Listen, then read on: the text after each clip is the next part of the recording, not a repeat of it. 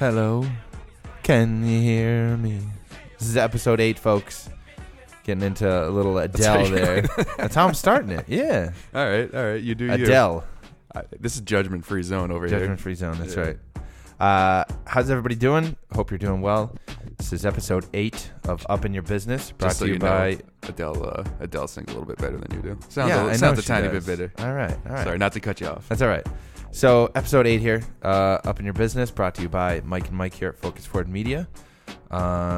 Today's episode's pretty long, so get ready. But if you're into business, entrepreneurship, the tech world, you're really going to love this one. Really cool story from a local guy we met recently. He goes by the name of Adam Alpert. Graduated from Brown. So stay tuned for his story. Even though he's so young, he has a lot of experience and just foresight. It's cool to see. Yeah. Cool to see someone that age that's able to do that. Yeah. For being 23, 24, he's got like a lot of experience under his belt and a lot of knowledge. And he went to Alaska for way too long. Yeah, way too long. No spoilers. You'll hear about it. It's time for our pre-production, our articles. I'm going to start this one off. So here's the headline. What you got? Shaq is investing in 9 Papa John's locations. Ooh. And he's joining the board. That's because Papa John actually quit, the real Papa John. That's true. So Shaquille O'Neal, you might know him. You might have heard about him. Used to play a little basketball. He's investing in 9 Papa John's locations. And this came as a huge surprise to me because I had no idea he had anything to do with the restaurant world. But apparently he's got a lot of experience in the restaurant industry. When you're rich, I think you just put your money where you're going to make more money. Yeah. So this came out today, actually, and he'll become a brand ambassador for the pizza chain. He's joining the board of directors. And all the locations are in the Atlanta area. So it says here, we are thrilled to partner with Shaquille and welcome him to the Papa John's board. Jeff Smith, and he's the Papa John's chairman. New chairman, yeah.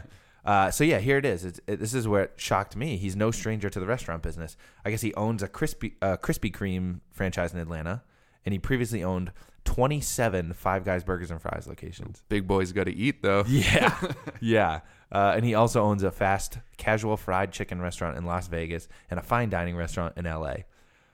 So no longer basketball. He's just like the restaurateur.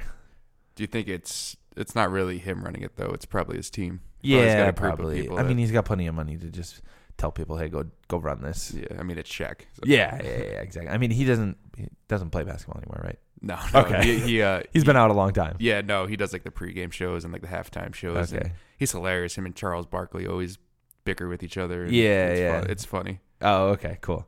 So yeah, that's it. Shaq is getting further into the restaurant game, so that's pretty exciting. Yeah, good for Shaq. Yeah, cool for him. I got one that's April 14th. Yep. Big things. I don't think you watch it. No. It's Game of Thrones. Game of Thrones. Never seen it. You never seen it? Part of that small population. So there's these YouTube videos, off topic, but there's these YouTube videos you can watch. Yep. And they're each 10 minutes apiece, and they recap an entire season. Really? So if you haven't watched, I think it's 7 seasons. Yeah, there's a lot. I think. I don't know. You can just go and recap them all within like a little bit over an hour. So That's if crazy. you want to watch this new season, you don't want to dedicate a year to watching the other seasons and Probably do how that. long it would take. Or you can do this where it just came out today. Yep. That let me see here. I got the article. The details about the season 8 premiere leaked. Oh. All over Reddit and YouTube. Oh boy. So gave away everything that's going to happen in the first episode. What? Everybody's freaking out. Don't go looking. The video for was spoilers. removed, but of course, it's still on Reddit. Reddit's the all-knowing of the internet. Yep. And fans are pissed. Which, of course, you've been waiting 2 years for this, and now this is going to happen. Yep. I mean, it's impossible to try to stop a leak. You can't from it. You can't. But I mean, yeah, people are going to put it out there. Spoilers are going out. Yeah. So I mean, you got what's today? March. You got a couple weeks left until it's the end of March. Yeah, until the premiere. So I guess stay off of YouTube or Reddit before then if you don't want to ruin Game of Thrones. Yeah, don't go looking for the spoilers. But I was just thinking that must suck for the actors. You put all this time. Yeah. I read something that there was one battle scene, like the cumulative battle scene, took like. Are you months giving to away film. spoilers? No spoilers. Okay. No spoilers. Okay, all right. Production spoilers. Oh, I see. It took months to film. You said. Yeah. It took months to Wow. film just one Battle scene. Shit. That's how much work goes into the show, and to put in all that work and have someone ruin it like that. Production's a lot of work, folks. Yeah. In case you didn't know. Yeah. Take it from us. Yeah. But yeah, that's all I got. Cool. Yeah, I'm part of that small population. I've never seen Game of Thrones, and almost all of my friends have watched almost all of it, if not all of it. Yeah, I'm surprised too, because usually you get on the feds. You get I going with them. I try, but nope, not me. Hey, maybe this year or this season. Maybe we'll see. Or not. Read the Wikipedia. You can do that too. Yeah, I'll do that. I'll just read for the spoilers. Cool. So let's just get right into this interview. It is brought to you by Dev Hero. Dev Hero is a local audio engineer and web developer here in Rhode Island. Very talented guy. His name is also Mike. Go check out his work at dev-hero.com. Tell him we sent you and say hello. Check out his work. I'm recording. You ready?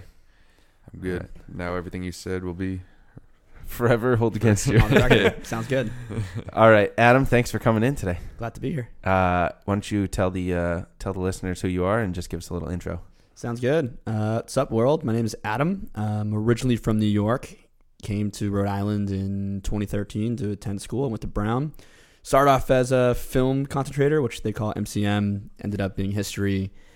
Got really fed up with, how do I find video projects as a freelancer? So ended up starting a company right out of graduation here in Rhode Island in 2017. Fell in love with Rhode Island. Been here for the last 18 going on 24 months. And live here, work here, want to stay here, and Cool. love everything Rhode Island. Cool. All right, so we are going to start here with 20 questions, all right? Sounds good. Favorite color? Green. iPhone or Android? iPhone. Left or right? Right. Pick a number 1 to 10. 7. Favorite number? 23. Coffee or tea? T. Favorite liquor? A little Balvenie. 12. Ooh, all right. Yeah. Iced coffee or hot coffee? fancy. It's coffee. Steak or chicken? Steak. Mac or PC? Mac. Last time you ran a mile? I played squash this week. I don't know if that's a Oh, that's a cardio. Yeah. So Close. We'll maybe count that. I probably did a mile while playing that. All right, there you go. Is your favorite number 23 for MJ?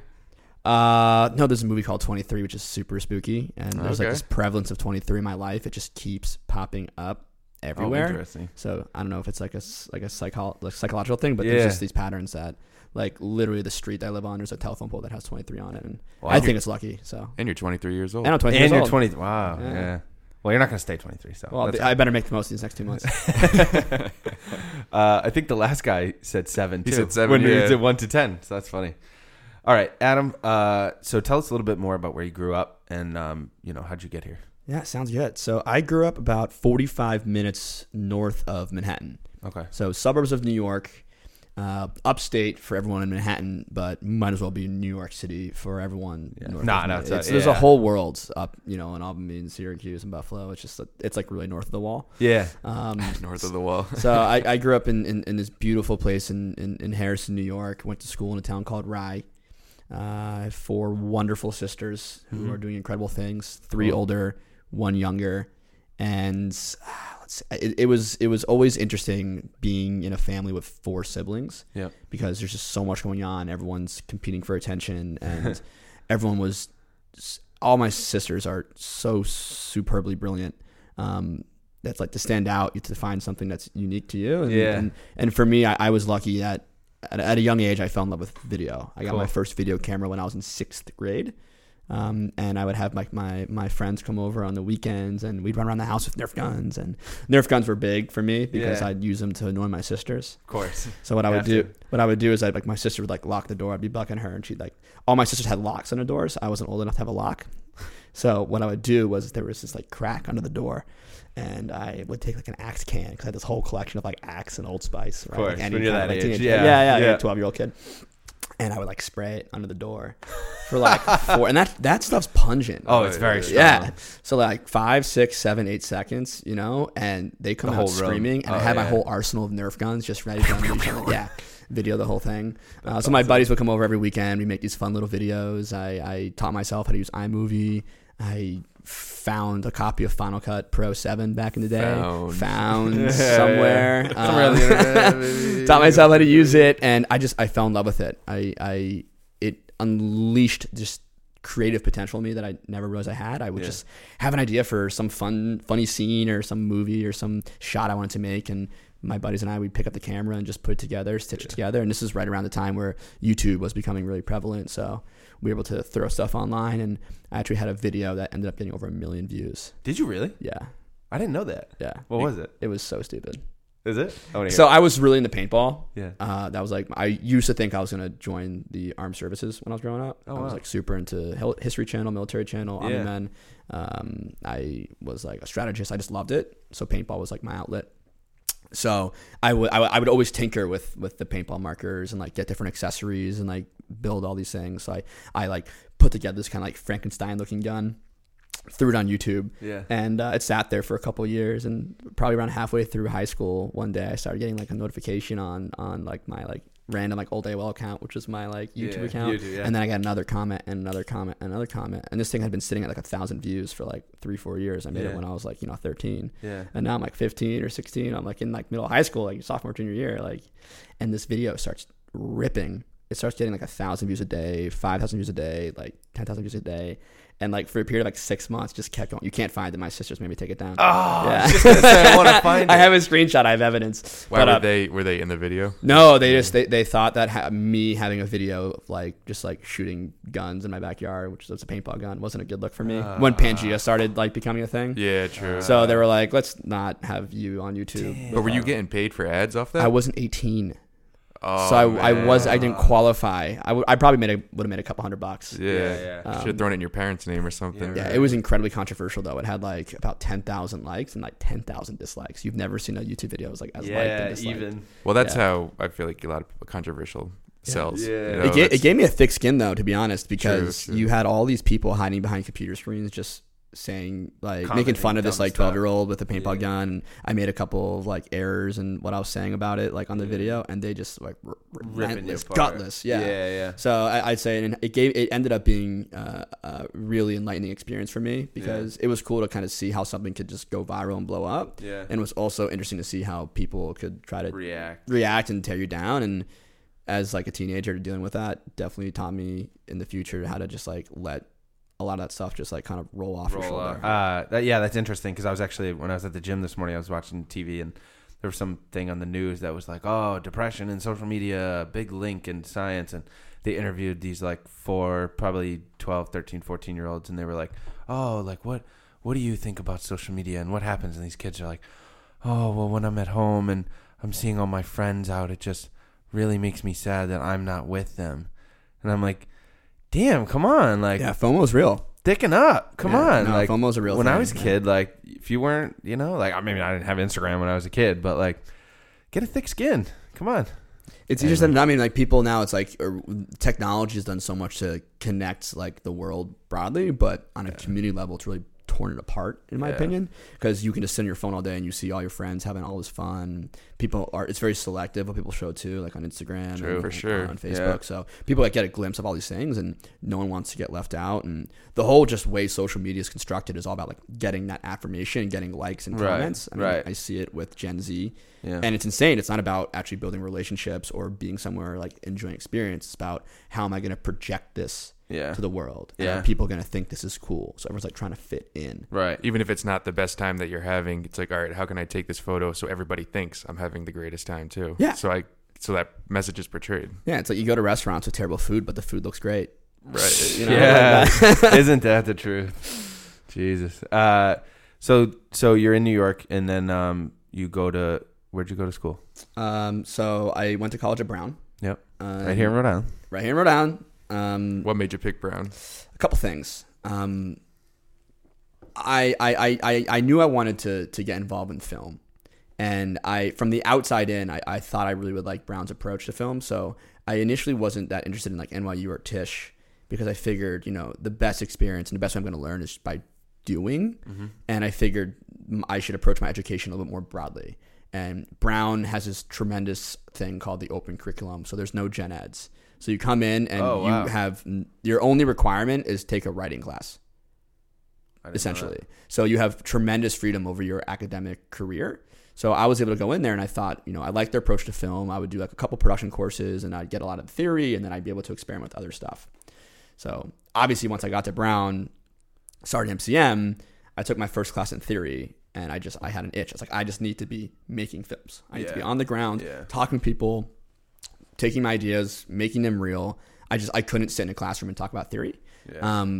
So I was able to go into history, and within history, I was able to really construct my own approach. So I constructed my entire focus in history around how film is used to construct historical narratives. And in particular, I studied the Algerian War of Independence. And as it's told, there's one particular film from this Italian filmmaker, Pontecorvo, The Battle for Algiers. How a film, even a fictional film, can enter into larger historiography and be used in historical context to teach about where we are today. So I found a really interesting way to approach my love for film within academia. And then Brown also allowed me to focus on CS and neuroscience and physics and archaeology and political science.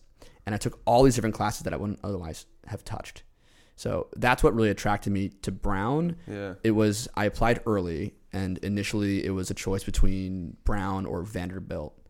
Where's that? It's in Nashville. Oh, okay. And I firmly believe that Providence is the next Nashville. Yeah? Yeah. Not the weather, though. Not the weather. Just not the weather. But we have bluegrass here, Nick and Nee's, every Wednesday night, big bluegrass night. Yeah. And we have a lot of things that have made Nashville really amazing in the last decade. We have right here in Providence. That's interesting. It took me a while to uncover that. But, Have you been to Nashville before? My co-founder, his sister's down in Nashville. Okay, cool. And his parents are thinking about moving down there. I visited there when I was visiting Vanderbilt. And I spent actually a week down in Tennessee with some of my friends on a hiking trip this past December. Nice. But I haven't been there recently. Yeah. I've heard Nashville is awesome, though. It's a hip town. Is it? Monica's going there in a couple months for a bachelor party. Have you ever been? No. Is it like as artsy as Providence? Is like that kind of the feel that you're talking about? There's a big music scene. Yeah. Down there. Course. Yeah. Is probably where they have a one up on us, but we have a ton of talent here and we have a ton of creative capital here as well. Yeah. I mean, we call ourselves a creative capital, and I really believe that we will become the creative capital. Yeah. So that's New York, and then how I came to Rhode Island. And so that was how long ago? Now, because you graduated when? I was 2017. Okay. So I matriculated in 2013. And you lived, obviously, you didn't commute, obviously. So you lived in like around Providence all 4 years. Yeah, let's say I was on campus, and then I moved off. So I've been living in an apartment with friends now for the last 3-4 years. How do you like living with roommates? I'm fine with it. Yeah. I have found myself being the one who kind of handles all the utilities and collecting rent checks. So I'm kind of like an being organized. Yeah, it's like it's a thankless job. But I mean, I like it because I get to come home and see my friends. And it's fine. I don't mind it. Some people scoff at it. Yeah. I mean, again, like I grew up with 4 siblings. Yeah, so you're used to I'm so used to like people leaving stuff around and like people coming in and out. And it's fun. So I like being around people, so I do get energy from it. True. It can be challenging because like you're always with people, so you don't really have like your own space. You have, how many bedrooms is it? Do you guys have your own? 5 bedrooms? So it's a full house. Oh wow, that's big. It's Jeez. Do you work all from home, or you guys have an office? Oh, I can't work from home. No. I go to coffee shops? My co-founder works from home. He loves it. I can't. I have an office space actually through Brown. Oh, cool. I work out of the engineering building. Oh, cool. I help mentor grad students, and in exchange for being available to the grad students, they kind of give me a chair and a desk. Nice. So we'll be there probably through the end of summer, and then we're hoping to move into CIC. But for me, like I need to have a place where I go, get up, and like get to the office. Yeah. So like I have my routine. I get up in the morning, do my workout, like do everything, and I get dressed up. Yeah. And I go. I sit at my desk and I get shit done. Yeah. I can't do. If I'm at home, there's like too many endless things to clean, and there's laundry, and there's things to sweep, and there's dishes to do, and there's clothes that need to be donated. It's just like there's an endless list of things. Yep. So like I just can't. I need to get out of the house. It's funny because we were actually talking to one of our prior guests who we were kind of comparing the kind of same thing, like working from home versus working from an office. And the whole thing was basically what you just kind of summarized as like mindset. Like you're coming here, you're getting things done. For some people, they can't do it.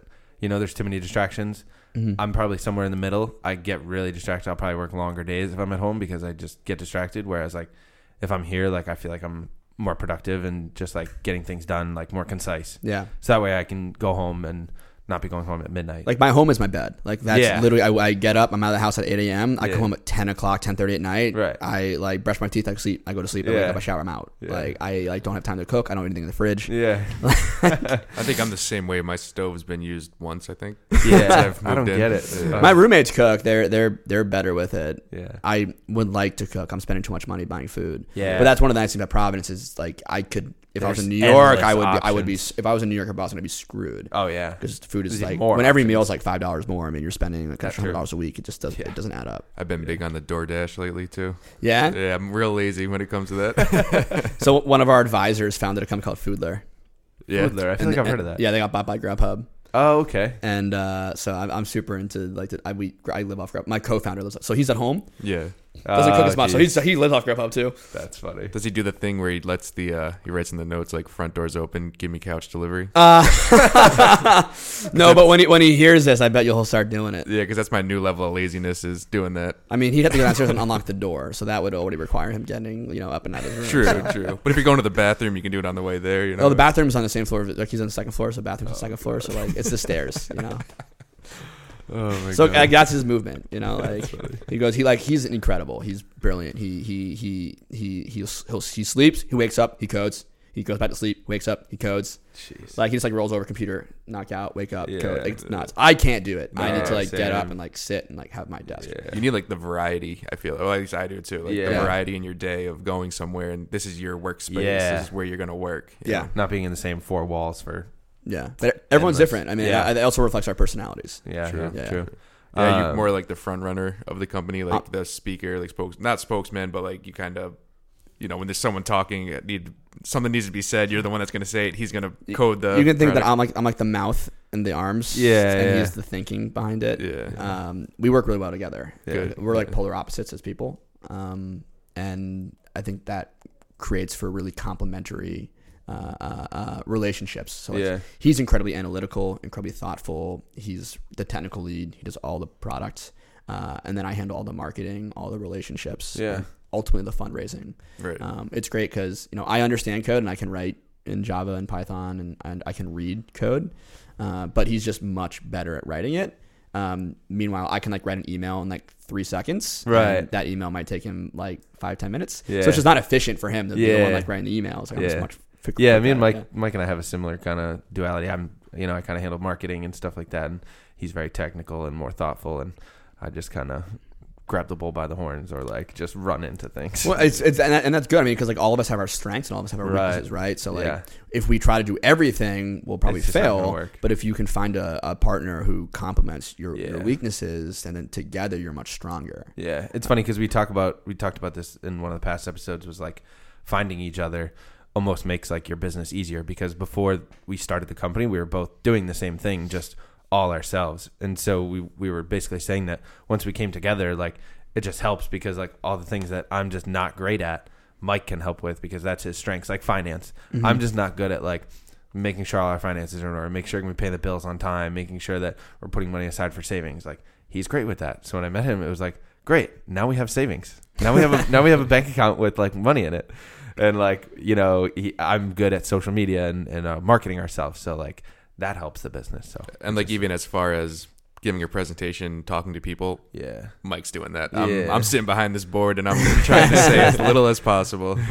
Well, you put your strengths in it. It's so important, like in life, that you have a team. Right. I mean, I think that's one of the things that sets humans really apart from a lot of other species. I mean, we work in teams. Like we create really complex social structures. I mean, yeah, like wolves roll in packs and elephants roll in packs, but humans' capability for organizing and getting behind ideas and like splitting up and differentiating on tasks is one of the things that sets us apart.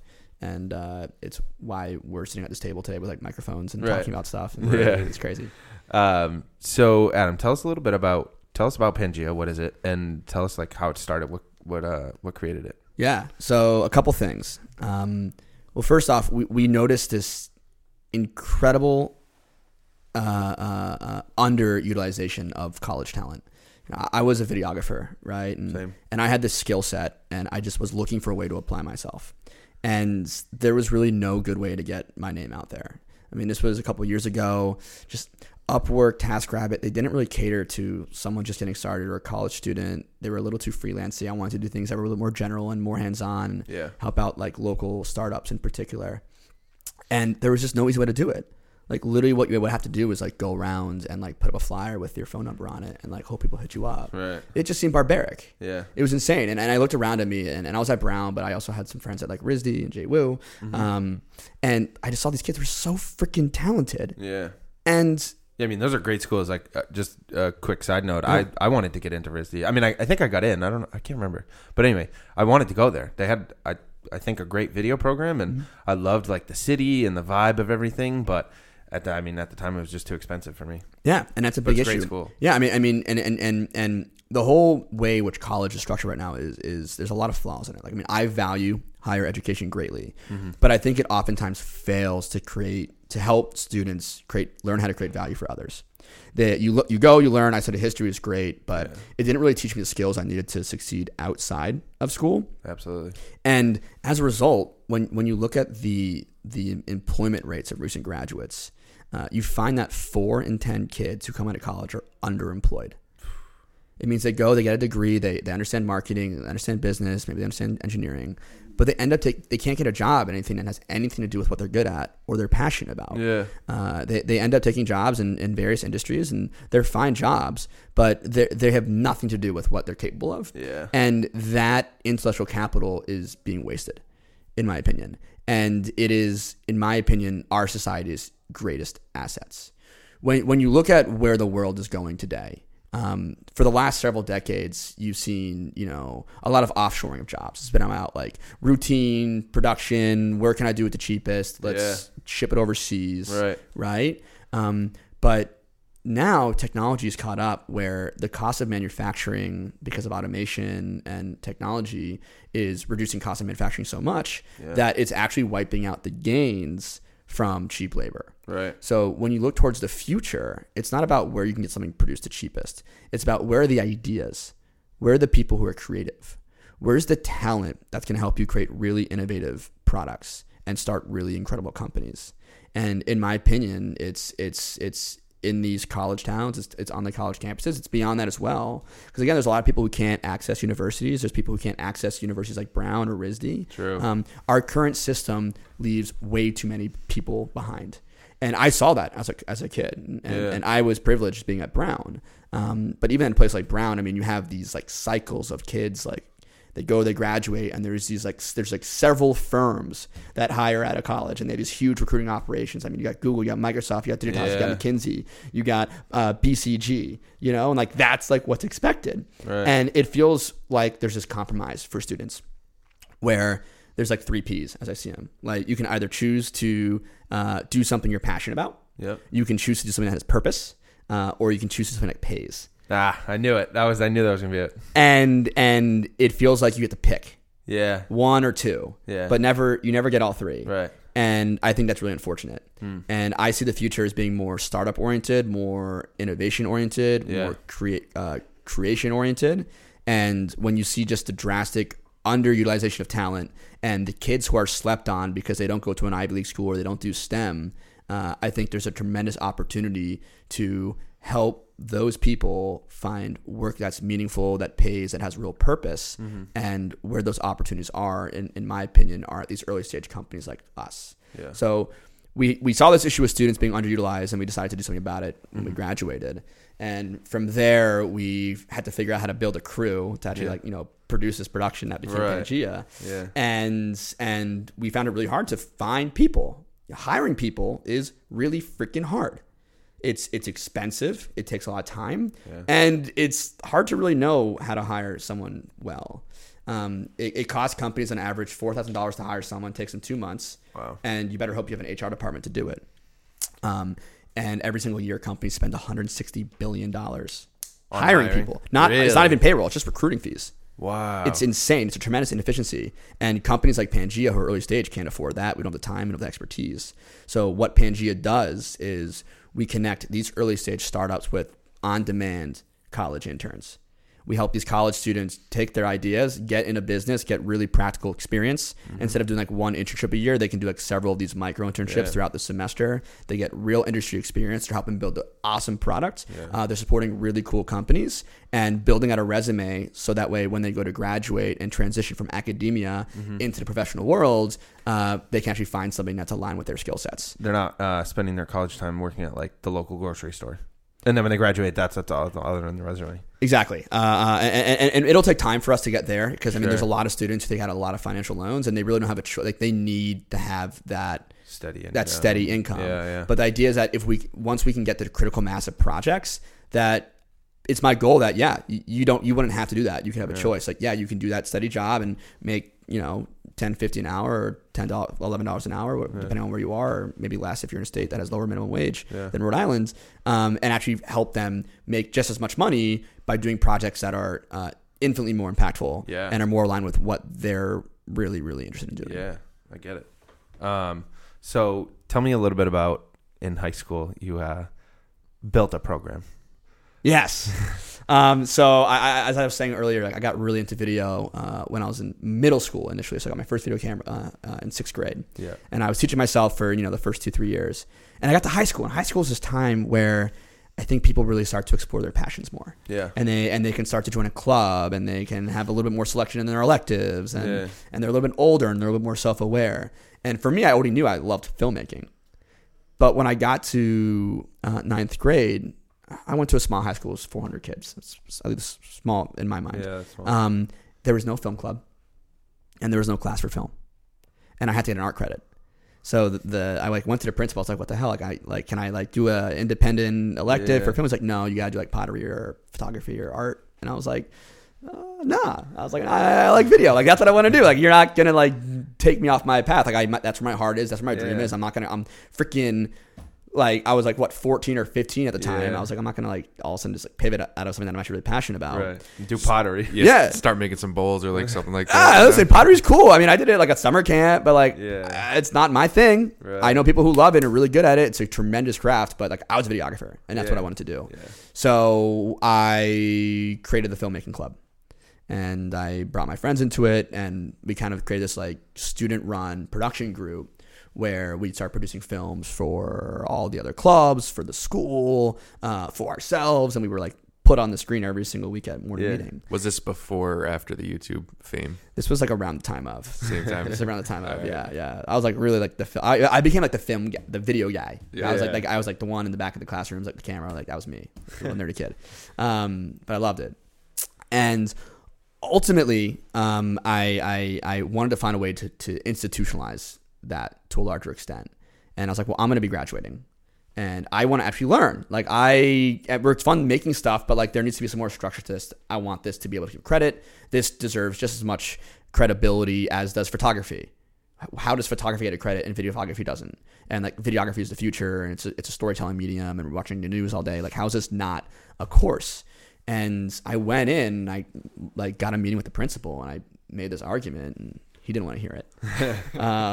So I went out in the hallway and I got a clipboard with a piece of paper and I started taking signatures.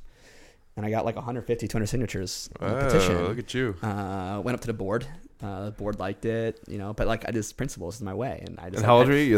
I was like 16 at this time, so I was like a sophomore. Yeah. What made you think you were just that passionate? You were like, all right, I'm going to start a petition now. Like, I don't know. It's just like the thing to do. It was just like I want to make it happen, so I'm just one voice.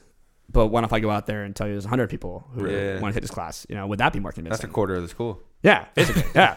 And there was I'll tell you another story in a second about petitions.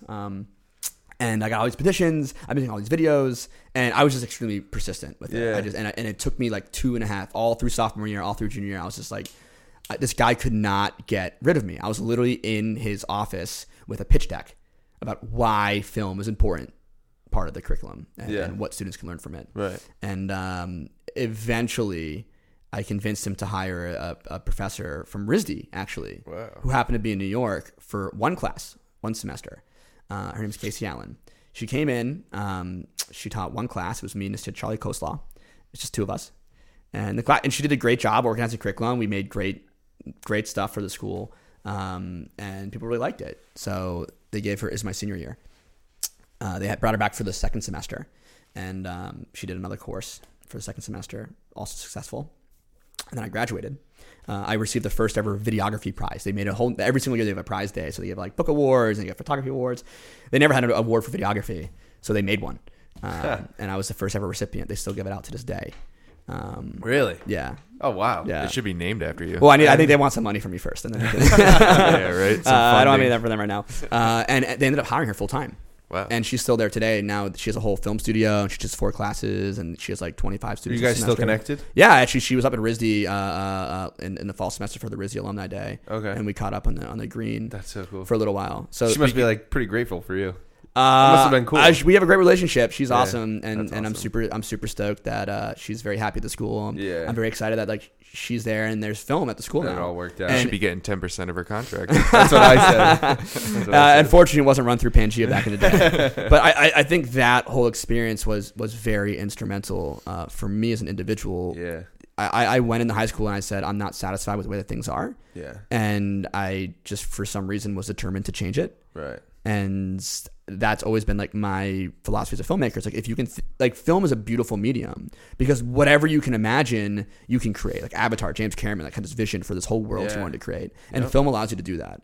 So I think like that naivety and that like almost like pretentiousness as a filmmaker like pervaded me like as an individual to a certain extent, and it led me to be persistent with that. Yeah. And then it led me to like when I got to Brown, when I didn't have a solution for finding more projects, I was like, well, I'm not going to go back to the administration because that was a Yeah. pain in my butt, and I'm just going to take it into my It's own also on hands a and do it. larger scale rather than Yeah, high and school. instead of it being a school of 400, it's 6,000, Yeah. and it's, you know, instead of it being like a high school, they call it a university, but in Yeah. reality, it's a multiversity, and it's really Yeah. difficult to break through it. So Yeah, that's funny.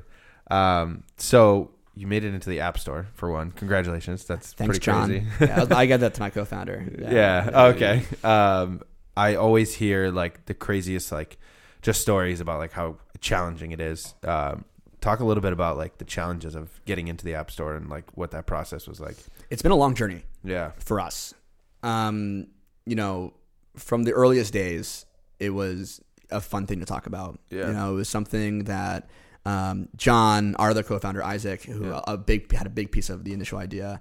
It was a lot of us just sitting around, you know, talking about it for hours. Yeah. Like, You know? oh, if we ever. Yeah, it was just like we were talking about the issues in the world, and you know, we were young and we're like so jaded, and you know, like the world sucks, and how can we make it better? And, all that shit. And these ideas really morphed, and eventually, I was thinking like a filmmaker, and I was like, well, we can kind of see this vision for like what this production might look like. Yeah. So I started writing it down. So I took out I started writing a script. And started putting in like all the shots that we would need in the order in which you shoot them to actually make it real. Yeah. And it was at that time that we brought in John, who was one of my really good friends in applied math, and he wanted to learn how to build an app. He'd never built an app before. Wow. None of us knew how to code. And I remember sitting in my dorm room thinking to myself, and this is very naive, I was Yeah. like, yeah, Zuckerberg could build Facebook in his, you know, dorm room. Why can't we build an app? You know, like it should be easier now. We have YouTube and all that stuff. True. And that kind of naivete was like, well, let's screw it. We have nothing to lose, Yeah. True. everything to gain. We're going to learn a ton. So let's give it a shot. So that, for me, that like when we started working on it, would have been 2015. Okay. So about 4 years ago, actually, like to the day. Wow. I have like the first, I think like the first meeting note was probably like in March of 20. Yeah. I probably And had- I when had when it did you written guys officially get into the App Store? Not until 2017. Oh wow. So like Still, that though, moment of like, here's a fun, because for a while it was like still a fun thing to talk about. We were scoping out. We never knew how to run a business or anything. Yeah, We were yeah. all so young. So we were just kind of like exploring it for a long time. We only really started development probably late 2015 and 2016. Okay. John, my co-founder, actually took a semester off of school Yeah. to learn how to code in iPhone apps. Wow. And took a long time to do that. So it took probably a year and a half, if not almost 2 years to get on the App Store. I mean, I remember John, when he agreed to, you know, help us build it, Yeah. it took him about a month to figure out how to like get Xcode, which is like iPhone, like the iPhone development environment set up. Sure. And it took him a month to get like a button. Wow. And the button didn't even do anything. It was like he had a blank screen Just a and this test. rectangle, and you can click it, and it would like fade and come back in. He's like, "That's a button." And I was like, what does it do? It's like, nothing yet. But we're getting there. But we're getting there. And Yeah. then, a month later, he had a whole screen laid out and the buttons started to interact. And Wow. I just saw the most tremendous progression in John of just like starting from nothing Yeah. to building a 2-sided marketplace, like literally on his back. It's an incredibly complicated piece of tech. It was the first time doing it. Yeah. And ultimately, the big paradigm shift for us was our senior year. Okay. And, we were exploring it a lot, but we hadn't really thought about what would happen after graduation. And I was sitting in like a quote unquote job interview in New York for a company called Harry's Shavers. And I was talking with the chief operation officer. His name is Will. And I remember sitting there. It was like January. It was like this would have been 2017 at this point. And we hadn't launched an app on the App Store yet. We had no product. We had no customer. We had nothing. It was like still like a pipe dream. Yeah. We were like working towards it, but it was like you're in a marathon. You have no idea where the finish line is. It still feels like that, but like you really have like I wasn't sure if we were ever gonna get in the App Store. Yeah. And the entire like interview, it wasn't really an interview because the entire time I just talked about Pangea and like how stoked I was for it and how cool it could be. And he kind of was like at one point, was like, dude, like you sound pretty passionate about this project. Like it's not a terrible idea. Like maybe you should just give that a shot. I was like, huh, maybe I should. So we applied into this accelerator through B Lab. So Brown does this venture accelerator every summer called Breakthrough Lab. We applied for it. And we got in. And that allowed me to go to my parents and be like, look, like Brown believes in us a little bit and they're going to give us space for 8 weeks and they're going to give us a stipend so I can pay for rent for the summer. Oh, wow. Yeah. So they give each B Lab That's pretty sweet. $4K for like living expenses for the summer. Damn. Which is literally, it gets you like 2-3 months in Providence, which is great. Yeah. It gets you what, like, 3 days in New York. And we got to the accelerator and that was the first time that like really John and I together working full time on it. And that's where I really viewed Pangea starting. Yeah. Because we worked throughout the entire summer. That must have been exciting. We were in there every day for 12 yeah. hours a day, working like 80 hours a week. That's and insane. all through summer. And eventually the accelerator, it ended in like July after 8 weeks. A lot of kids approach it as like a summer thing to do. But like for us, it was our life. Like it was a stepping stone to everything. It's just a start. And all of a sudden we had no space. We had no money. So I was like, yo, we need a place to work out of. Like you need to find us at like, don't just leave. We us got to hanging. find something. We got to find something. Don't make us work out at Starbucks. And again, I was like very persistent. And eventually they found like a little tiny closet for us, like in the engineering building. And it's been great. They let us in for 1 month while there were no students there. Okay. And they liked us. And then we came to an agreement. So we've been working on it. And then we launched our first real alpha in September 2017. Wow. It was called Pangea Mart.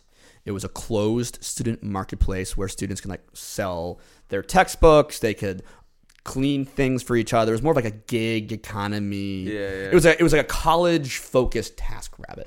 It's kind of where we started. Yeah. Because like that was where our minds were. We weren't thinking about the world outside of campus. I was like, I'm a videographer. How can I make videos for other students? Yeah. So we ran that for a whole year. We got 500 kids to sign up, majority of which we got like in the first week and my friends. And, it just didn't quite catch. You need critical mass in a marketplace. You need buyers, you need sellers. And we found people who wanted to offer things, but not really people who wanted to buy things. So we ran that for an entire year. We learned how to market. We learned how to build. We learned how to develop, how to get user feedback, and get all that stuff together. We raised our first little bit of funding from family friends. We got like $30K initially to like help us like put up flyers and do some social media ads. And like we learned a lot in that first year. And then going into this past summer, we really had a better understanding of where we wanted to pivot. So we went through our first pivot, and that was opening up the buying side. So we realized that students had a lot of things they could offer, but they weren't the ones who were interested in buying anything. So you need the other half. Yeah. So we decided to open up the buy side, which was a very momentous decision for us. And that really changed things for us. We brought on 7 interns. We hired 5 kids from Brown. We raised more money. We brought on 5 kids from Brown, a kid from RISD, and a kid from Johnson & Wales. Okay. All W-2 workers, paid hourly for the entire summer. We did it super right. My first time on the payroll. They're our first employees. That's so cool. And we gave these kids a tremendous experience. And it was in that moment where we decided, like, wow, startups need this because like, we need this. And we couldn't even use the app. Right. But we used the user base we had generated to find these kids. Crazy. So we used Pangea Mart to find these 7 kids. And they were like, I wonder if there's other people out there who might need to find kids to like, help them build shit. Because, like, we don't time, no money. So that's where the interns kind of came into being. Right. So going into this past fall semester, we launched a second time. We rebranded. Now we're Pangea.app. We had an Android app and an iPhone app. We had a brand new tech stack. Again, it was kind of hacked together because we tore everything apart this summer. We totally rebuilt a totally new tech stack. But we went from 500 users to 1,500.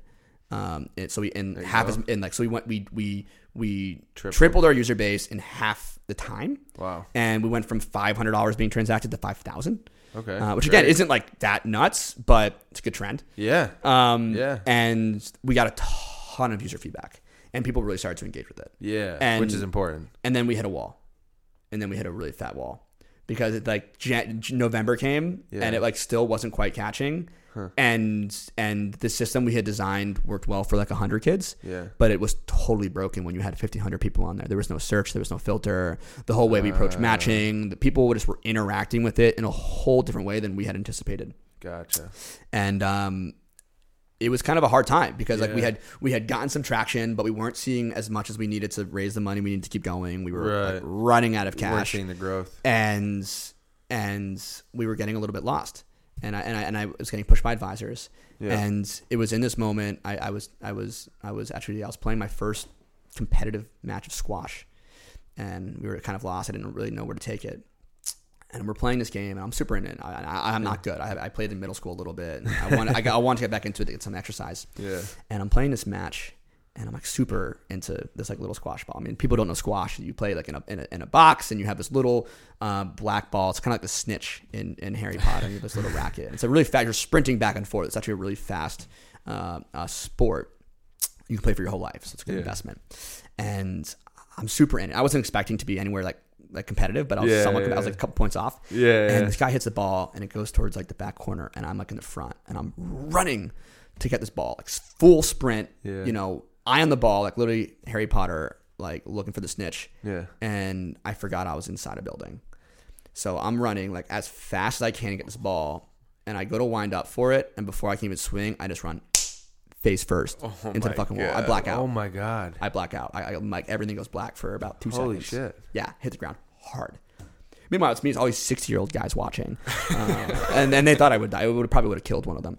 And here I am on the ground, and I sort of come to things are really dizzy, and they're like, dude, are you okay?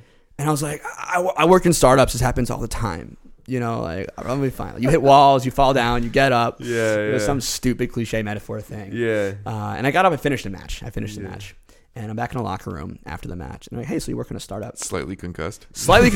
And couldn't really think straight. Yeah. And they're like, hey, you mentioned you're in a company. And what does it do? And I said, we're the resume of the 21st century.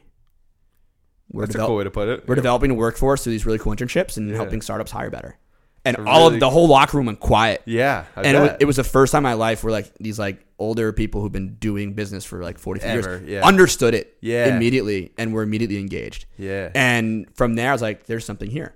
And from there we kind of literally went back to the drawing board and assessed the hiring market and the recruiting market and how that's all done. And we found some really big problems in that. So we went back to the drawing board over the holidays into January. We rebuilt everything again. Wow. From scratch. Oh my God. We redesigned everything again. The whole system was redesigned based on user feedback and based on this new direction. We totally rebuilt our financial model, our business model, our pitch deck. Everything has been changed.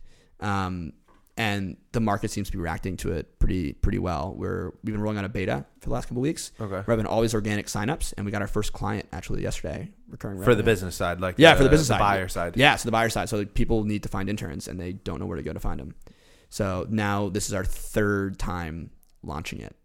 And this is now 2019, so here we are 4 years later. It's kind of cool to see the progression of you taking what you learned and, like you said, pivoting. Even if you got to launch 3 times, if you got to launch 10 times, eventually you're going to hit it, Yeah. You got to stay persistent, and you need to listen. That's the thing. We launched, and we thought we knew everything. Oh, yeah. And that was the first mistake. We thought that we had the greatest idea ever, and if people weren't using it, it was just because the right people weren't finding it, and they just didn't understand it. But in reality, the user's right, and what we did well was listen to people and invite people in and really think critically and openly and really constantly go back to root and kind of shift where we want to go while our values have remained super tight. Yeah. And that's what we're doing. I mean, who we are today is very. I mean, I sent an email to Joe Cabbia, who's the co-founder of Airbnb, about 5 minutes before walking in here. Yeah, he was just telling me as we were walking and I'm trying to get his attention again because I had his attention in the fall, and I was too early. I sent him the wrong deck. It was a different company. It was a different opportunity. I mean, it was who we were then, but it's different than who we are today. Yeah. And who we are today is just infinitely more exciting than who we were in November. Yeah. And I feel like that's based off your experiences because, like you said, when you first launched, it was, you had the mind state of someone living on campus, someone in college. Yeah. Now you've had these experiences outside of that, and you realize the world's a lot bigger than just a college campus. Yeah. And the problems we started to face evolved, right? So we understand the problems from the student's perspective really well. Mm-hmm. What we didn't understand is the problem in the hiring, like the other equation, right? Because you hadn't had a real company yet, essentially. No, and after we got these 1,500 kids, we talked with all of them, as many as I could find, and sit down and get them to get coffee and stay attention for 5 minutes. I was like, what do you, like, they didn't care about just freelancing or offering textbooks. Like, they were like, I want to get a job when I graduate, how can you help me with that? Yeah. And I was like, well, actually, these opportunities are really good resume boosters. So I started it was like a framing thing initially, and then immediately the interest is changed. I mean, it's just the story you tell is incredibly important. But then obviously the product needs to reflect that reality. So I know I sat down with this tremendously brilliant girl from RISD today, and I put it in front of her, and she started to tear it apart, which was great because we're at this point where people understand it and they believe in the mission enough where they want to help. Yeah, and they can see how it can be better. Right. Initially, they didn't see it, so they had no real advice for us, and that was tough when you launch a product and no one can give you any feedback. Right. That's when you have problems. Right. When you have so much feedback, you know what to do, which is where we are right now. That's great. It's a great place to be. Yeah. It's kind of like us when we're making a video, and it's like, all right, me and Mike have watched the video 1,000 times, but we need another set of eyes to let us know how it actually looks because we've seen it 1,000 times. Yeah, and that's what I mean. Our team is a super tight 4 people right now, but our faces are so close to it. So we did our first user feedback session this past Wednesday, and we brought in 2 of our users to the meeting, and it was the first time our engineers and our designer actually got to hear from the users because I hear it all day. Yeah, and I shelter my team from it a little bit because I know they're working on so much stuff, so I don't want to keep bombarding them. But for them to hear from the user directly, and for them to give a different perspective on it, like, I hadn't thought about it. Yeah, right. And user focused development is incredibly important, and perspective is incredibly important. Like, I'm a filmmaker, right? So the most interesting films aren't the ones that have one shot. I remember one time in MCM they made us watch this one movie, and the whole film was just 45 minutes, one shot. Yeah. It just slowly pushes in. Nothing happens. The whole thing. It sucked. Do you know it? No. I fell asleep in all my history. I probably fell. I fell asleep. I totally forgot the title. But the lesson I learned from that was the most interesting films and the best films are ones that blend perspectives. So I'm always out here seeking perspective from people, regardless of what school they go to, what walk of life they go to, what industry they work in, and what kind of problems they face. And it's great putting the app in the hands of someone who's 75 who doesn't use apps, and getting their feedback on it too. Yeah. Just to because how they see it is so freaking different. Yeah. Yeah. Good thing you ran into that wall, I guess, huh? That wall was a really important moment. That's good. Yeah, that's funny. All right, so I got a good one here. So we're all business owners here. What do you find as some of the biggest challenges of owning a business? Obviously, you've talked about some of them, but what do you find as the biggest challenges? Ooh, so one of the things that really changed that I really saw coming from academia to starting a business was when you're in school, you have the benefit of you sign up for a class, the professor sets the curriculum and the syllabus, and then they tell you all your assignments. Sure. And then those assignments have deadlines, and if you don't hit your deadlines, you get a bad grade, and everything you do gets feedback if you have a good professor. But once you graduate, and if you don't go into a corporate world where there's still a syllabus and assignments, it's on you to basically create your own syllabus. What's your mission of your company? Yeah. What are the assignments you need to do to fulfill that syllabus? What are the deadlines? What's the grading? What kind of rubric? What kind of standards you hold? That all becomes self-imposed.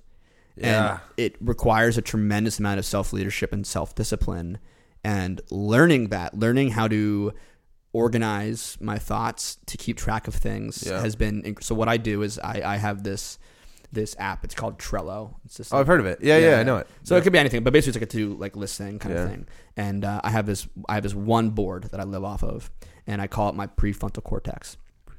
That's the name of the title. All so right. whenever someone tells me something to do, I just write it down. It goes right into my prefrontal cortex, which is like on my phone. Yeah. And then like every Sunday I go through and I look at everything that I like didn't get to that week, and then I throw it out over the entire week of like, when am I going to do what? Wow. And then I created this like internal tracking system to make sure that I like make all the connections. I say that I'm going to send the emails, I'm going to follow up with the contracts, I'm going to hit it's like 40 items deep right now. So like part of it's also coming to this realization like I can't get to everything. Yeah. So it's like you're only one the person. other thing is, so that's like one big thing. The other big thing is, you know, in line with that, you have all these like little fires that are burning all the time. There's a million things to consume you with. Yeah. And like as an entrepreneur, like you're a firefighter. You know, so you gotta like, it's like your job to put out fires and like make sure like the company doesn't burn down. Right. You gotta keep it alive. Yeah. Right. But some fires are bigger than others. Some fires are small. Some fires are growing. Some fires are shrinking. Yeah. You know, and you only have like a half a thing of Poland Spring. To like put it all. You have the whole room is burning. Yeah. So you have to be really selective in terms of what you put your energy into, and it's something that I'm still working on. And I have not mastered yet, but that focus, understanding how to prioritize, is incredibly important because like. I have a to-do list, and then I go have a meeting, and then like out of that meeting I get 5 more things to do. So it's like constantly you get one thing done, and then 5 more things pop up. Right. So and then it's prioritizing like which one of those new 5 things is more important than any of my previous 5 things. Yeah. And then you got to stay motivated, right? Yeah. Because like it's just constant. You don't ever get to like do an assignment and then get like, oh, I got a 95, I got an A. Yeah. This semester's never over. You never get like that grade back in the test. You never like you don't have that. It's like those rewards, like you would get them in smaller ways. Yeah. But it's just this constant thing. So it can be very draining. So, you know, you need to understand why you're doing what you're doing. Yeah. And that why is going to be what gets you through those hard days, because there's good days, there's shitty days. And no matter how you feel, I've just learned you gotta get up, you gotta get dressed, and you gotta show up. Yeah. And you gotta just execute. Yeah. You know, because the world's not going to wait for you. That's true. How do you find like balancing the employees? How do you do anything to like kind of keep them happy, keep them going? Because you have 3 people you said, like in the core group. Yeah, and we just doubled our team. We actually brought on 4 other Pangeans through our app to help us this semester with like sales. So how would you balance? You know, maybe 7 personalities you're dealing with. Yeah, that's a lot of people to kind of keep happy all at once. Yeah. Well, the first thing is I like to know what everyone likes to do. Okay. So I try to bring on people who I think can bring value in different areas. So I explore like what they want to do. Like I want people to find purpose in their work. I want them to be doing what they're passionate about. Yeah. Not just particularly because like there's not really any paycheck in it for them right now. So it's like I really can't incentivize them to do shit that they don't want to do with money. Right. I have to incentivize them to do stuff because they care. Yeah. And because they enjoy it. Yeah. So I try to find things that people actually enjoy doing. I give people a lot of freedom in terms of what they choose to do. But we have these unifying principles. Like we all understand our mission. We understand our why. We understand what we're working towards. So what I tend to put a lot of energy into is like we have a meeting every Wednesday, and I always give an update on the team. And probably every other week or every third week, I like really hammer out why we're doing what we're doing, what the mission is, how we're working towards it.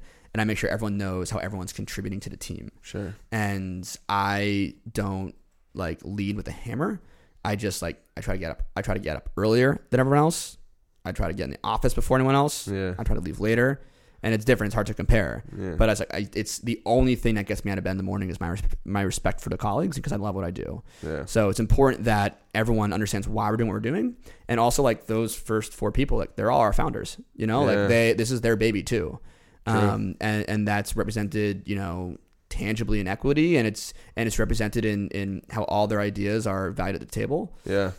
And it's not, for me, it's natural. So I did a national outdoor leadership school expedition to Alaska when I was a sophomore in college, and I spent 40 days in the Arctic Circle with 9 strangers. And we had 2 instructors, and it was 8 students, and we had no contact with the outside world. Wow. And there's a portion of the trip where they actually like let the students go off on their own for a series of days, and like they expect you to stay, like survive. And the team designates a leader for that stint. Someone's in charge, calling the shots, like making sure everyone's taken care of. And I was one of the youngest people on the trip, but I was designated the leader for that trip. So I mean, I felt natural, and I wasn't nervous about it. It just like worked, and we did a good job at it. And you guys survived. We survived, and even though we encountered 7 grizzly bears. Really? Oh my God! Yeah, that was pretty badass. That's scary. Fetal position, right? Yeah. Well, I mean, our mascot, our brown, is a grizzly bear, so I felt at home.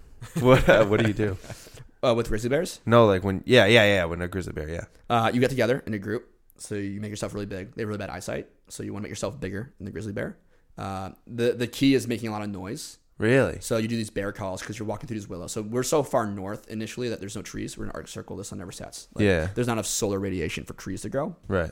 The highest things that grow are these willows, which are like just tall enough to like cover my head and like just big enough for a bear to hide behind. So you make a lot of noise. Yeah.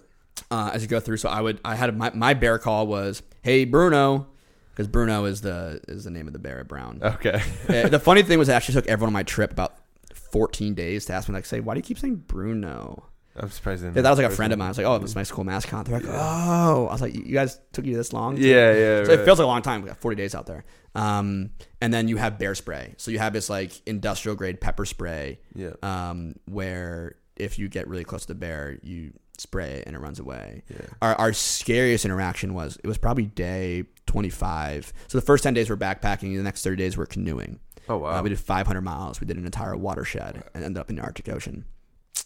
So we're on day 25. We're on the river, and we had 4 boats, these canoes. These things are super rickety. There's alley packs. They come in these like things that are, I don't know, like 2 feet. Like there's like it's like a sleeping bag. Yeah. And then out of the sleeping bag comes all this aluminum pole and all this like rubberized rigging. Yeah. And you snap all together. You have a canoe. So that's where you're going down like these rapids in. It's like really nothing too sturdy. Yeah. So day 25 on the river, we come around this bend, and the first boat comes around the bend, and there's a confluence. So there's a tributary coming into the main river. Yeah. And tributaries are a great place for fish, a sediment coming. So like big fish eat smaller fish. Yeah. It's also where bears like to fish. So we come around the bend, and there's an 800-pound grizzly bear standing at the confluence fishing, minding its own business. And the first boat, which was Sydney and Cole, were like watching this bear and like scared. I mean, they're what, like 20 feet away from this, like less than 10 yards away. Terrified. This thing's massive. Yeah. And they like freeze and they like stop paddling to like stop making noise, and they come into the flow where the confluence of the river comes into the main part of the river. Yeah. And it's like cross rapids. Yeah. And it rocks the boat, and then they tipped over a little bit and it started taking on water. And then once the water started coming in, it kept coming in. And when the span of like probably 2.5 seconds, they capsized. Totally underwater. In water that's glacial meltwater. So it's 36 degrees Fahrenheit, because like all starts at a glacier. Like up. Yeah. So it's literally a glacier that melts, and that's the river. I'm terrified. So we had no choice but to arrest them from the river onto the gravel bank, like 5 feet from where the bear was, which had now scampered away somewhere probably close by. Oh, okay. And they went hypothermic. So we had to get a tent set up, and my job was heating up like 10 bottles of water, warm them up, and it took about 3 hours to get them back to the normal temperature, and we had to make camp there for the night. Wow. That's crazy. So did you have any like survival training before you went on this, or was it pretty much like no? This is my first camping trip. No shit. Yeah. Like, good luck. I just sent it. Yeah. After my freshman year at Brown, I was like, I want to get the hell out of here. I want to just like really find myself and challenge myself. So I picked the trip that was as far away. Hell of a challenge. Literally as far away as I could, and as long as I could. Yeah. And with 9 people I never met. So it was my first real backpacking trip, and it was a second night. I had just been like someplace warm, like in Florida or something, and I was having this dream of like being on a beach with like a pretty girl, whatever, like. And I wake up at like 4 a.m, and I walk out of the tent to take a leak, and it's like as bright as day because the sun never sets. And it was in that moment I really felt like I was in an alien world where I was like thousands of miles away from. That's insane. And you're screwed. I mean, there's no if something goes wrong, it could be days before you get rescued. Did you think that helped with the app at all? Like, could you connect like that back anyways? Like, some of the key things I learned on that trip was, when you're out there, like there's things you need to do to survive. Right. Like you're focused on not getting eaten by a bear. Sure. Not going hypothermic. Sure. Like making sure you eat and take care of yourself. Yeah. And like no one gets lost. Right. And like you don't get hurt and break an ankle and like bleed out. Even just looking out for the team too. Yeah. You learn a lot from like expeditionary behavior and leadership. And there's a lot that is directly applicable to Pangea. But for me, it was understanding like there's things that I need to do to survive. Right. And I personally have the benefit of when I come back to the front country, like I don't have to worry about a bear coming in and mauling me. I'm fortunate that, finding food isn't something I have to worry about on a day-to-day basis. It's true. And like those biological needs are not things that I have to constantly put energy into. Yeah. And everything outside of that is inherently not something I need, but something I desire, something I want. Right. And that's where, as humans, we have incredible capacity for control or lack of control. Sure. But I was able to recognize that, everything outside of like, eating and like surviving is something that I want to do. And that's what I have control over. So what do I want to do? Where do I want to go? And it's only once you determine what you want to do and where you want to go that what you need to do to get there is revealed. So I wanted to make it easier for students to find cool opportunities. So now I needed to go help build a team, build a product, find a sustainable business model, all these things you need to do to achieve this larger vision. Right. But that's really our power. Is like, as people, we have the ability to figure out what the hell we want. Yeah. And I think all too often people don't know what they want. Right. And they end up just kind of going along with the flow. Yeah. But I chose to navigate and pick a destination far off in the future. You definitely don't go with the flow. No, so there's times. I mean, so there's 4 people in the ocean of life, in my opinion. Yeah. You have the person who's constantly drowning, who's just always underwater, who just can't quite stay afloat, and like you can toss them a raft, and like they just don't. They're complainers, right? Sure. Like nothing can do it, right? Sure. There's people who are on a raft.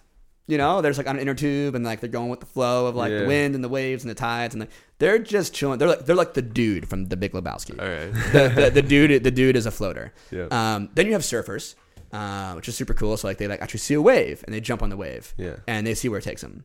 And I'd say I probably started my destination with Pangaea somewhat like as a surfer. I was like, this feels really cool. This feels right. I'm just gonna hop on this and see where it goes. Right. Yeah. You just never know what's gonna end up. Sure. And then the 4th person is someone who actually navigates. So they pick a destination off in the distance, some island they want to get to, and then they adjust their sails and their tiller, and they find a way to get there, regardless of what way the waves and the wind is blowing. Yeah. So I try to trend towards being a navigator, but there's certainly moments in my life where I'm underwater and I feel like I'm drowning. Yeah. There are certainly moments in my life where I like to just like chill and go with the flow. I'm going out to Jackson with some buddies, in a couple of weeks to ski. Like I'm gonna float. Like, I'm just gonna. We're gonna see where the trails take us. Like you need to have that time. It's relaxing. Yeah. And there's times where like, oh, like this seems like a great opportunity. I'm just gonna hop on it and see where it goes. So we all play all roles in life, but generally I try to trend towards being a navigator. I like that. That's cool. All right, we're gonna shift perspectives here a little bit, or shift. We're gonna jump on a different wave here. Sounds good. I like it. Nice job. So tell us a little bit about what was formerly called Silicon Road is now called the Lively Experiment. Tell us a little bit about that. Yeah. So as someone coming out of school, starting a company for the first time, it's an incredibly lonely, scary experience. It's starting something is just inherently bold, for lack of a better term. There aren't always a ton of people who can relate to it. It's the struggles you face are difficult. You don't have a 9-to-5. You don't have paid time off. You don't have vacation time. You don't have a boss. You don't the struggles you face are very different. Yeah. And I was lucky because like in the 18 months I was doing it and still doing it, like I interact with a lot of great people and they became my friends and my advisors. And I wanted to create a more cohesive community of those individuals. Yeah. Because like I benefited from doing it very organically and by like word of mouth. But there's a lot of other people who are trying to get started and like, where do they go? Right. Rhode Island's awesome because like we do have a lot of different initiatives going on with Brown. We have Nelson Center getting started. We have Nelson Center just is Brown's entrepreneurship department. They're building a building on Thayer Street. They're doing tremendous things. We have Mass Challenge coming down. Mass Challenge is a very successful world-renowned accelerator. Yeah. Investing in Rhode Island. We have Cambridge Innovation Center going up across, the river next to the medical school. Bryant University, URI, all the schools around town are doing incredible things. Innovate Newport. We have things like Octane Venture Labs. We have all these incredible initiatives, but there's no like one central resource to like go and find them all. And in the past, every single initiative to like create collaboration in Rhode Island has been very top down. And as a result, they've all failed. Sure. So I just wanted to do something that was very grassroots and something that would extend the mission of an organization that I'm also a part of called the Rhode Island Coalition of Entrepreneurs. So the Rhode Island Coalition of Entrepreneurs is a grassroots organization of CEOs and founders of startups. We started in 2017. So I'm one of the associate directors. We're actually doing our first ever startup day on May 4th. So keep an eye out for that. Cool. Plug. Right. But that's just for entrepreneurs and just for CEOs and founders. And that's been great for me. But there's a lot of other people who don't quite fit into the mold, right? There are people who run video agencies. There's design agencies. There are schools and institutions. There are students. There are people who are starting companies. There are people who want to invest in them. There are people who just want to be customers and be a part of the next cool thing. Mm-hmm. And we wanted to create something that was a really easy way for everyone to be a part of this community. And we ultimately called the community the Lively Experiment for a couple of reasons. When you go back to the initial charter, this is a history student in me, of Rhode Island, that King Charles II wrote after like Roger Williams. I'm terrible at history, so I feel like I'm getting another lesson here. It was like 1640s. The original document is actually online. I can send it to you. It's very cool. But basically, Rhode Island was founded as a place to be a lively experiment for religious tolerance and religious freedoms, right? Yep. I mean, Roger Williams came down here from Boston because he was persecuted and ended up creating the first ever like Baptist congregation in the United States. Yeah. That first Baptist Church of America was created for that congregation in 1745. Yeah. But the congregation predates it by about 100 years. So Rhode Island was initially created to be an experiment. It was a place that was going to be free from religious persecution, a very tolerant place, a place where people could follow their hearts and follow their dreams. And it's that core tenet that ended up becoming like a very American ideal, right? Yeah. Separation of church and state, like you can trace it back to Rhode Island. Interesting. A place of freedom of religious persecution, like that comes from Roger Williams. That comes from Rhode Island. I really think that one of the things that has made America great in the past is our acceptance and openness to everyone, regardless of their background, regardless of their ideology. Right? Yeah, like that has been the Lively Experiment in the United States, and I feel like we've lost our way, a little bit, in a lot of ways in society. Sure, but in Rhode Island, that's what got us started. So I can think of no better experiment than starting a company, innovating, trying something new, like literally running an experiment. Like when you think about entrepreneurship today, it's all about like devising a hypothesis and running with it. Yeah.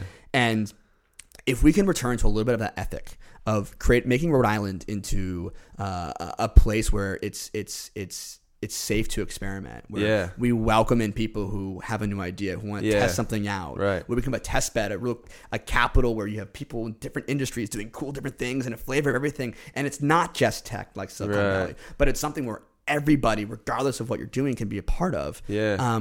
That's the kind of community and kind of collaboration that's going to set Rhode Island apart and position us to become really, really competitive on the global stage. It's that conversion of what some people would call like a Rust Belt city, like a city that's seen like some demise in the last like 20, 30 years, into a brain belt. It's what we've seen, it's what we saw in Nashville. It's what we saw in Austin. And I firmly believe that we're seeing that same exact shift here in Providence. We have the same exact amino acids. So one of the most famous experiments of the 21st century, the Miller experiment, Miller-Urey, they found the building blocks of life. Or they claim to. They had this test tube. They put all these amino acids in it. And with the right amino acids and a little bit of lightning, a little bit of heat, they actually were able to form complex molecules that are the building blocks of life. So I like using that metaphor as like a symbol for the experiment that we're running right here in Rhode Island. And it's about bringing together the right amino acids, the right building blocks. And in my mind, we have incredible talent. We have 100,000 college students in the state. That Pangea is working to create access to. We have incredible spaces to work out of. We have CIC, we have SEG, we have Hatch, we have Sprout. We have a lot of Hatch. We have all these really cool co-working spaces. We used to, our old office was in Hatch. Yeah. Dan's a good guy. There's capital out there. The key is bringing it together. So that's an amino acid that needs some work. But like together as a brain bank, we can really like help each other out. And with a little bit of lightning, a little bit of intention, and a little bit more of a mission, you can see how these items can come together and create this really amazing experiment where someone with an idea can find the right talent to help them build it, to prove it, to find customers locally, to get capital and bring that in, and start creating these vehicles to attract out-of-state investment capital of millions of dollars to come in here and create jobs right here in Rhode Island, where you're employing people and they're paying taxes and they're buying homes and they're spending their money. I mean, that's what's going to move the needle here in Rhode Island. That's what's going to change how things are done. If people are upset with how slow our recovery was after 2008, it's because we didn't have an innovation economy. That's why Nashville, that's why Austin, that's why they're beating us. Because they're collaborative. And they brought those right amino acids together with the right amount of heat and heat literally because it's hotter there. So that's what we're doing with the Live Experiment. It's a grassroots community. It's not a business. It's not a venture. It's something that I want everyone to be able to tap into. It's an open Facebook group. We're doing regular meetups. We're determining like we have. But like we're not more than a meetup group. Like we have KPIs. Right. Like we want to see a larger number of startups start. Like I want to see 1,000 startups like in Rhode Island coming out of college. I want to see like 25%, 10% of that. I want to see them like raising investment capital. I mean like serious investment capital. And I want to see them creating jobs. Like we have a mission and there's a way to measure our success. And there's a lot of people who are very, very excited by it. And what's great about it is we're not. Thank you.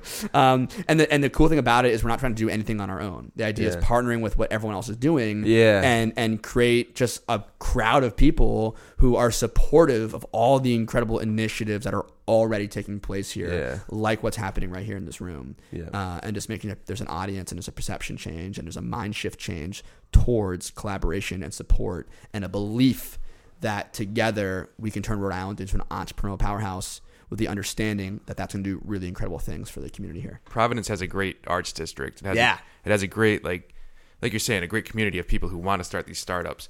But it was also voted the worst spot in the country to start a small business. So, like, what do you do from the political side or from that side that's going to change things? So a couple things. So one, I love the Kaufman Index that came out recently. It said that Rhode Island is the worst place for entrepreneurs in the country. Like worse than like South Dakota. That's crazy. And there's some like tax reasons for that. Right. But we've been through that a lot with the taxes. I'm sure we can talk about that too.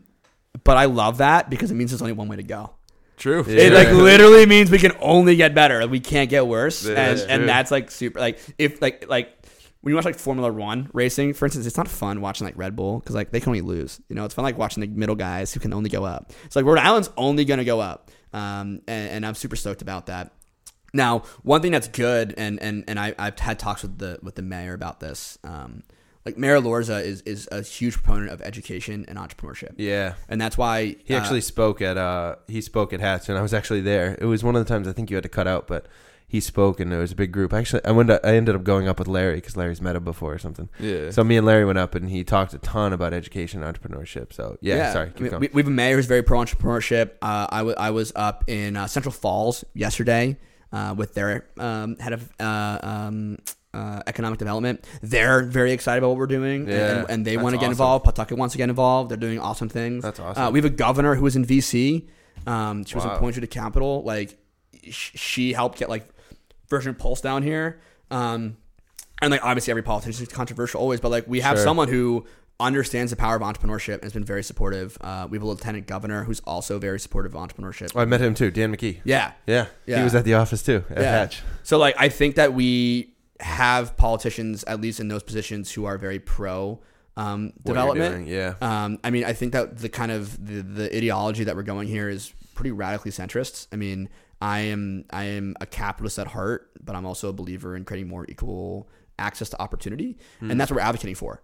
I mean, I think people on the right want to see free markets and competition, and people on the left want to see more quality. And the key to all of that is more equal access and more access to opportunity. And entrepreneurship is a tremendous way to do that. And there's a lot of players in the system who are benefiting all sides. So I really can't see much reason why people would get upset with it. I mean, I think we have a lot of work to do. I mean, obviously working in any political system, there's some momentum that you need to build, but there's a lot of people in powerful positions right now who are very supportive of the agenda that the Lively Experiment is pushing. Yeah, that's always helpful. I was going to say, talk about a little bit about the reaction so far, but you pretty much already did. I mean, when we were talking, a couple weeks ago, you were saying that it was 2 weeks in, it had like 200 and something members right away. Yeah, we broke 300 recently. That's awesome. In a month, which is pretty. I mean, it's kind of like I started off. It's like I wrote think about entrepreneurs. Like you do things without like really asking for permission. Yeah. So we just like spun up this group, or even thinking about it. Yeah, I was like, we just spun up this group, and we're like, oh, I'm just gonna invite my 20 friends to it. Yeah. And then I wrote a blog. Yep. With like a lot of like my thoughts. It was very cathartic. I was like put into a Medium article. It was the one you reread. Yeah. Remember that one? Yeah. And I posted it, and I put like an ad on it. I was like, how am I getting this out there? I put like $100 into an ad. It got seen by 10,000 people. Yeah. In like a week. It's the power of the ads. Yeah, I mean, but like it was the message, right? I mean, it's like I've run ads on stuff before, and like you don't get anywhere near that type of reception from it. And it was more than just views. Story. People were reading it; they're reading the whole article. They were coming to the group, and within it's been a month since launching it. We have 300 really engaged people. Like and I'm in it. I see it. Yeah, like I mean, there's other Facebook groups out there that are similar in size, and like you make a post and it's like 1 or 2 likes. Yeah, you put a post up there, you get like 40 likes. Yeah, and you get people are like commenting. They're curious. Like other people jump in. Like some guys like, hey, I want to get into e-commerce and I'm a junior at Brown. Does anyone know any startups like looking for help? And then like 7 people jump in and they're like, hey, I'm doing this, or I know this guy that's doing this, or you jump in and you're like, hey, I know this guy that's doing this. Let me connect you with him. Yeah, and that's the real power of it. I mean, I'm a part of other entrepreneurial communities that are a little bit more global in nature. And I wanted to bring a little bit of that ethic to Rhode Island.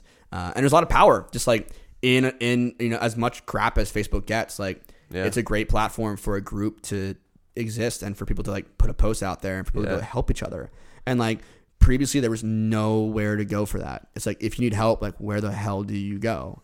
You're pretty much on your own. You're networking yourself. You're on your own. You got to go set up your own meetings. Like, here's a way, like, I can on my phone tap out a question or, like, an event or something. Yeah. And I think, like, even when I first found out about it, we were coming back from a networking event where it was completely useless. You know, like, we didn't make any leads. And, like, we were talking. We were like, all right, all these people, they don't understand, like, what we're doing. We don't really see any return out of this.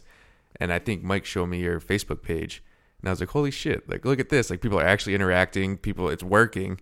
Yeah. And like it was just very like impressive, and I was like, "Why are we going to all these networking events where we can just go to our phone and it's right there?" Yeah. So I want to use the phone as like a medium to kind of keep us all together. And then a big piece of it is like I want to help like bring people to events that are already happening in Rhode Island, and like we'll be the after party. Yeah. You know, like we're gonna go to this cool event at SEG, and then like we're all going to Nick and E's afterwards, and like grabbing some beers and talking, and like. You know, I wanted to like create a community of friends really at the end of the day who like I could like shoot the shit with and like talk business and like be a part of this journey for us. I mean, I hope that I have this feeling that we're really about to hit it, and I want people to be a part of that as well. Yeah, and I want to help other people like hit it, and I want to be a part of their journey as well. Yeah, so, like, it's cool to see that movement. Yeah, you know, it's and I wanted to share, and I you know, there's these kind of like sad stories that exist currently of like.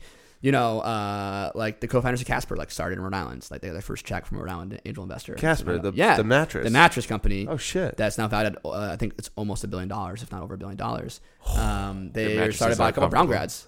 Yeah, started by a couple of Brown grads. Brown, wow. And now they're in New York. You know, Airbnb started by 2 RISD guys. You know, really?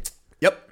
That's why I emailed Joe today. Holy shit. Because I actually met him at an event that the governor put on a couple years ago. Really? And I got his email, and now I just like bug him all the time. So that's wild. So they were started by Brian Chesky and Joe Gebbia both went to RISD. They didn't start in Rhode Island because they started later. But like, Casper was here. Warby Parker was started by some Brown grads. Wow. Away was started by some Brown grads. Oh yeah. You know, we have some really incredible companies. I mean, the new CEO of Uber went to Brown. Oh, okay. So like you have some people with some the guy who won the Oscar for Best Picture. Oh yeah. Green Book. What's his name? Yeah, I saw that. Frowley. Something Frowley. He's on Frowley, stage. you know? He's on stage. I had no idea. I saw Green Book. I showed you the trailer. You know, great movie. Did you see it? Yeah. Amazing movie. I liked it. Yeah. And he gets on stage and he goes, "Thank you, everyone. Shout out to Rhode Island." And I go, "What the hell? Why is he shouting out Rhode Island?" He got up there. He's like, "I got a long list of thank yous. First, I'd like to thank the entire state of Rhode Island." Yeah, I was like, "What the hell is this guy talking about?" I looked it up, and that's sure enough. So to the point here, there's all these people who've had incredible success, and they took the success elsewhere. And you can only imagine what would have happened if the guys from Casper had what they needed to succeed right here in Rhode Island, and went out there and they raised their hundreds of millions of dollars of VC money, and they were creating those jobs right here. Yeah, I mean that would move the needle in Rhode Island. So who is that next unicorn? Yeah. Who is that next company that's going to raise $10 million? It doesn't even need to be a billion-dollar company. Yeah. Like, let's make sure that those companies have what they need to stay here, and that all the incredible talent that's coming to study here, and all those beautiful minds that are coming to URI and Salve Regina, Walter Williams, and all the schools here in the state, have a reason to stay. Yeah. And believe that they can start here, because right now there's not a perception that there's an entrepreneurial ecosystem here. So they go to New York and Boston. Right. You know, and that's great for them. Pay an arm and a leg for rent. It's an opportunity cost for Rhode Island that I don't think we want to miss. Yeah. And especially when the next recession hits, we want to make sure we have a lot of these companies here that are vehicles for raising money and creating jobs. because it's the larger companies that are not going to be the rebound that we need. Right. Because you said how many people graduate roughly each year from Rhode Island colleges? In my estimate, about 25,000. So we have 100,000 college students. So just like the easy estimate is like a quarter of the students like graduate every year. I don't have great insight to how many stay, but the issue is like a lot of people who come to study here who aren't from here leave. Right. So like my graduating class at Brown, 1,500 roughly. My guess is 1,450 left.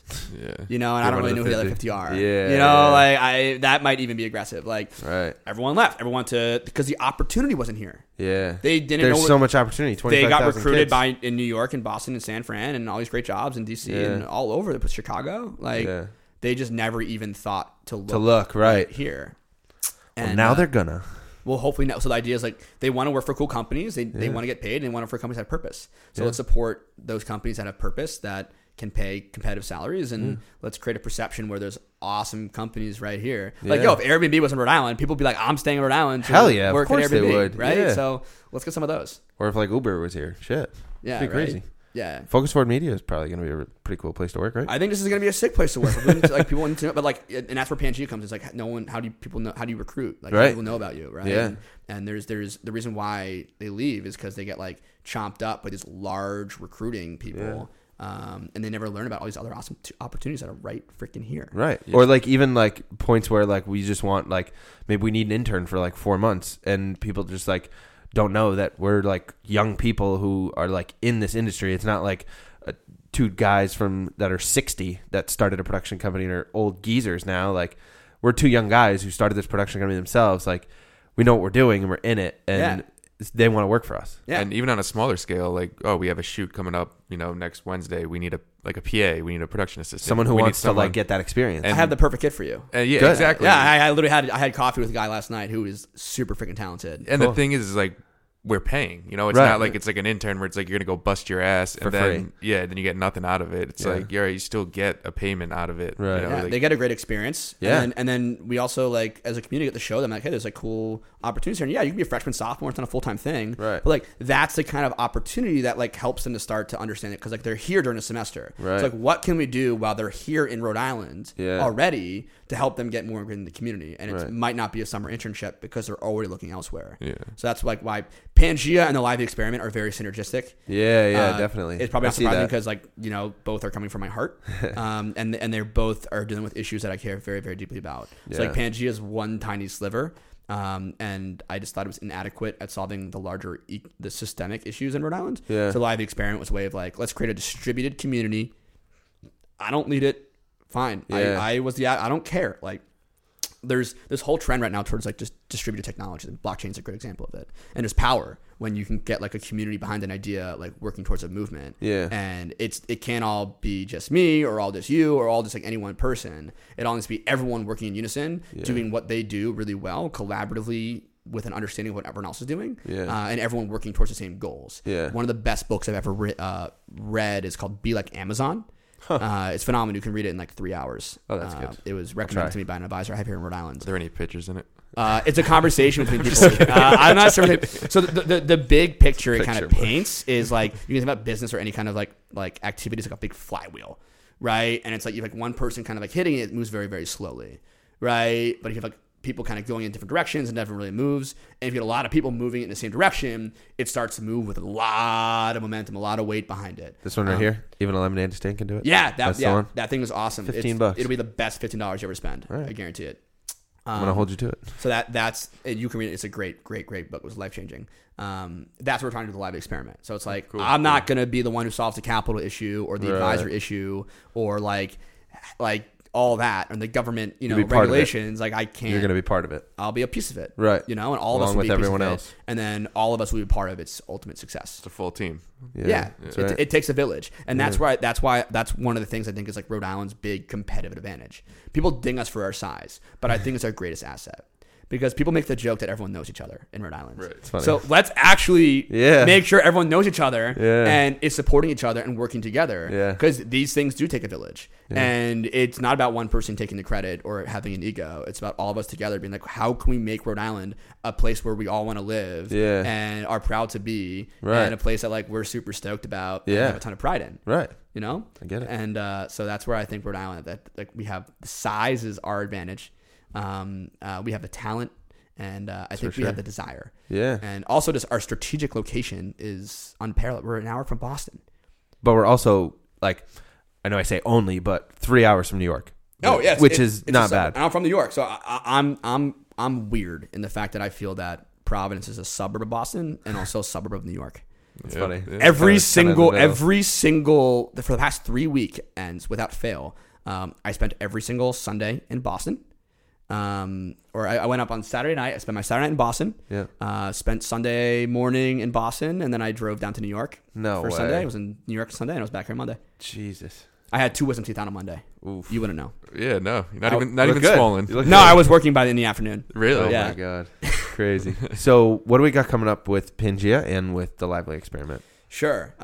So with Pangea, we're going to be rolling out a hard launch in the next week or two. So we're looking to get our first couple of real beta testers on the client side. Looking to start placing some students with some micro internships in local companies into the spring. Then the whole goal there is to get some validation and really prove out this new product. Then I got to go raise a round. So we got to go raise a seed round. That's how these things work. We need startup capital to pay for people. I got to be able to at least buy pizza for the team. Sure. I got to at least feed these. I got to feed these kids. Yeah. I got to feed myself. So that's Pangea is in a pretty exciting spot because I think that we're well positioned to do that. Hey, if you need any videos, I know a company. Yeah. Hey, exactly. I appreciate that. And then for Lively Experiment, the next stage is kind of piggybacking off several events that are going on into the spring. So the first one is we're doing a Rhode Island Coalition meetup on Thursday, which this might be out this will be afterwards. So we're doing that event. Looking forward to that. But going into end of April into May, there's 2 events going on. The first one is the Ocean Inno Tech Fest. Okay. So that's an event being put on actually by Red Dog Library. Okay. And I really want for that to be successful. I think that we want to have a lot of these marquee events throughout Rhode Island, and it's right now we have the Rhode Island Business Plan Competition, and it's that one thing a year, and we've Cox started.